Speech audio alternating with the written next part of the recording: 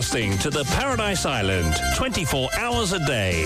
This is Top FM Network News. On the hour, every hour.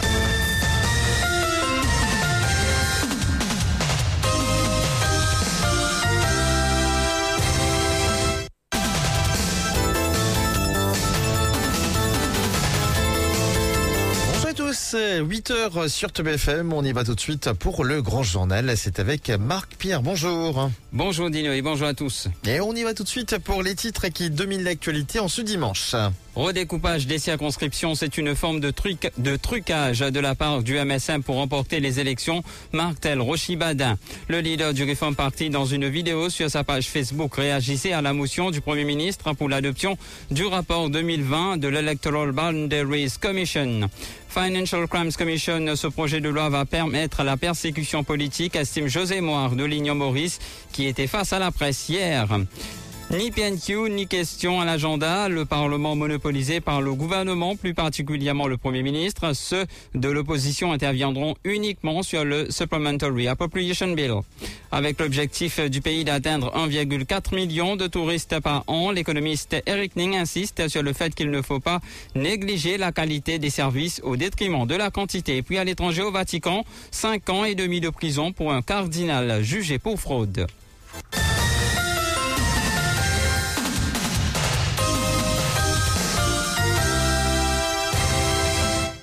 C'était dans une vidéo publiée sur sa page Facebook que le leader du Reform Party a encore une fois donné son point de vue sur le Financial Crimes Commission Bill. Il évoque aussi dans la vidéo la motion du Premier ministre pour l'adoption du rapport 2020 de l'Electoral Boundaries Commission. Pour Roshi Bhadain, le redécoupage des circonscriptions est une forme de trucage de la part du MSM pour remporter les élections générales. Moi, j'ai une affaire, moi, mon pays, moi. C'est là pour pas poser candidat dans l'élection générale. Moi, quand pas poser, mais l'opposition là, au moins. Faire cette demande démissionner à ce là, pour qu'il arrête de faire sa qualité de dominer. Là, l'élection générale, là, vient une fois. Parce que quand vous guettez, c'est qui va pas le faire. Là, une deuxième affaire qu'ils ont pu le faire, là. Je vais changer tout ban circonscription, je boundary. Circonscription numéro 1, perdu 10 000 votants. Sauf 42 000, devient 32 000 votants. Ça 10 000 votants là, c'était rentre sa région pareil jusqu'à Sorez, depuis caserne centrale, par le cas Sorez. Rentre dans numéro 2. Dans numéro 3, sans E. Numéro 5, sans E. Numéro 18, il arrive 58 000 votants. 4 bonnes. Fini net. 5 000 plus grandes circonscriptions dans Maurice. Tout ça là, je peux faire pour faire autres gagner élection. C'est une forme de tricage pour faire autres gagner élection. Et Roshi Bhadain a réitéré sa demande pour que 7 députés de l'opposition soumettent leur démission. Selon lui, cela forcera le gouvernement à organiser des législatives anticipées.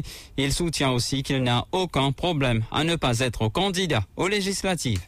Dans la loi FCC là, tout le opposant politique, tout le journaliste, tout le monde qui n'est pas d'accord aux autres, un citoyen qui n'est pas d'accord, il finit tassé avec ça la loi FCC là. Ça l'opposition là, bizarre, prend ses responsabilités, c'est Dimon démissionner avant qu'il soit la loi là proclamée. Et puis l'avocat José Moire était face à la presse hier dans le cadre de l'ouverture d'un nouveau centre de l'Union Maurice à 4 bornes. Il a évoqué le Financial Crimes Commission Bill. Pour José Moire, il s'agit d'un projet de loi qui va permettre la persécution politique. La section 32 de la future loi empiète selon lui sur le droit à la vie privée des Mauriciens. Grand débat peut dérouler, FCC, Bill, etc.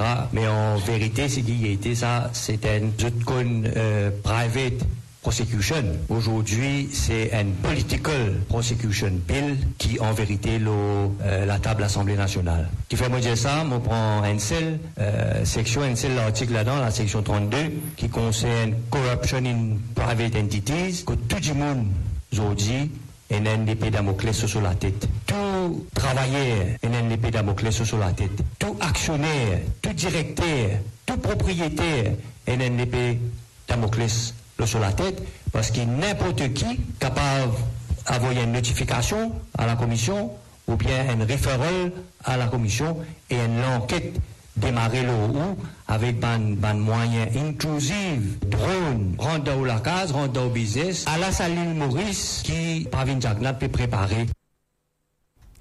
Et ni PNQ ni question à l'agenda, le Parlement monopolisé par le GM, plus particulièrement le Premier ministre mardi.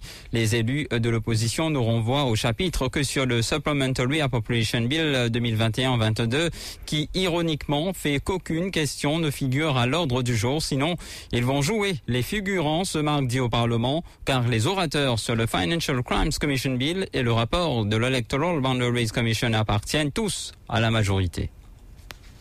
Comme le veulent les règlements. À chaque fois que des débats sont prévus sur une proposition d'adoption d'un budget supplémentaire, aucune question n'est admise, même pas la private notice question.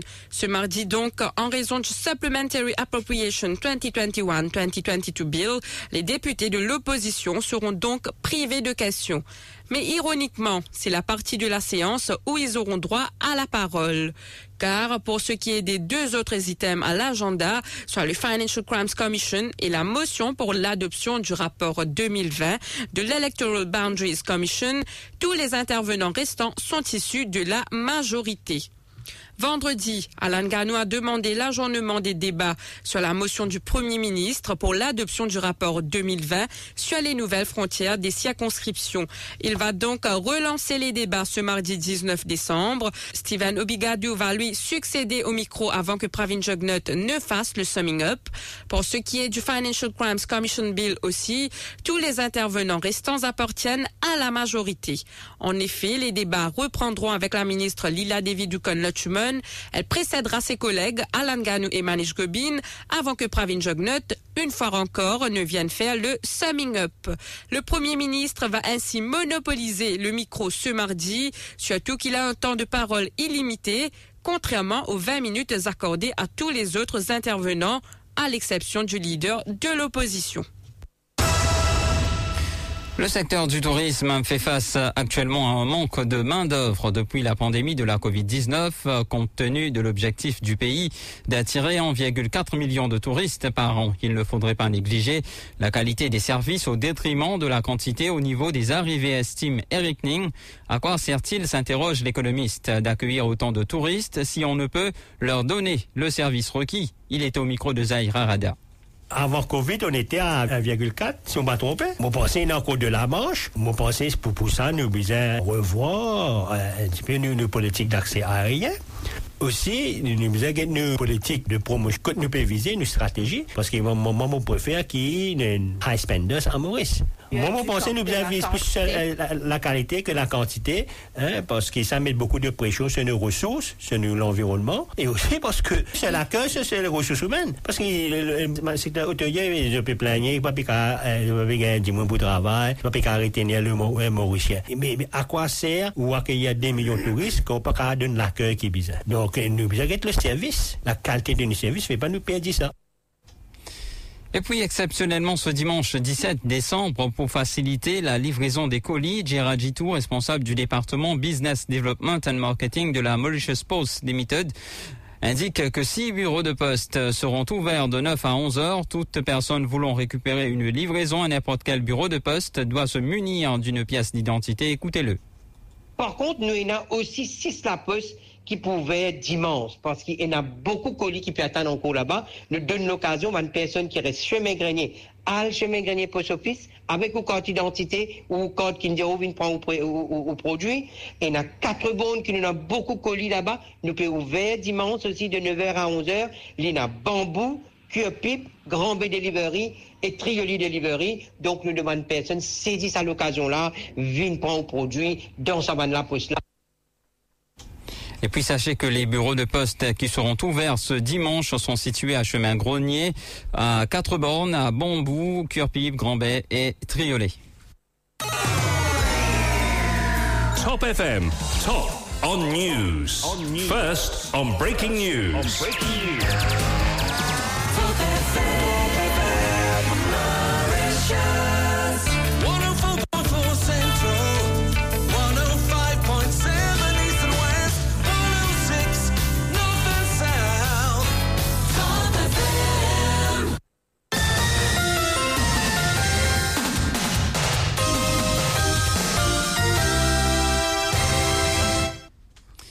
Le tribunal pénal du Vatican a condamné samedi en première instance un cardinal italien de haut rang jugé avec 9 autres personnes pour fraude à 5 ans et demi de prison au terme d'un procès autour d'opérations financières du Saint-Siège. Le cardinal âgé de 75 ans, qui est un ancien proche conseiller du pape François, est le plus haut responsable de l'Église catholique à avoir comparu devant le tribunal pénal du Vatican, la justice civile de la cité-État, qui lui a infligé aussi une amende de 8 000 euros. Au cœur du procès, l'achat pour 350 millions d'euros d'un immeuble de luxe à Londres entre 2014 et 2018 dans le cadre des activités d'investissement du Saint-Siège. Cette affaire a relancé le débat sur l'opacité des finances du Saint-Siège alors que le pape François a cherché à assainir son fonctionnement depuis son élection en 2013. Il a également réformé le système judiciaire pour que les évêques et cardinaux puissent être jugés par des laïcs et non plus exclusivement par leur père religieux. Et puis Israël pleurait hier la mort de 3 otages tués par erreur par ses propres soldats dans le nord de la bande de Gaza. La veille, Israël avait autorisé vendredi l'ouverture temporaire d'un nouveau point d'entrée pour l'aide humanitaire dans la bande de Gaza où un siège a été imposé. Mais les frappes aériennes, malgré les pressions internationales, la ministre française des Affaires étrangères, Catherine Colonna, était attendue hier au Liban, au moment où les tensions font craindre un embrasement général à la frontière entre Israël et le puissant Hezbollah. Finalement, à cause d'un problème d'avion, la ministre française n'a pu décoller. La rencontre a été repoussée à la semaine prochaine. On passe au rappel des titres.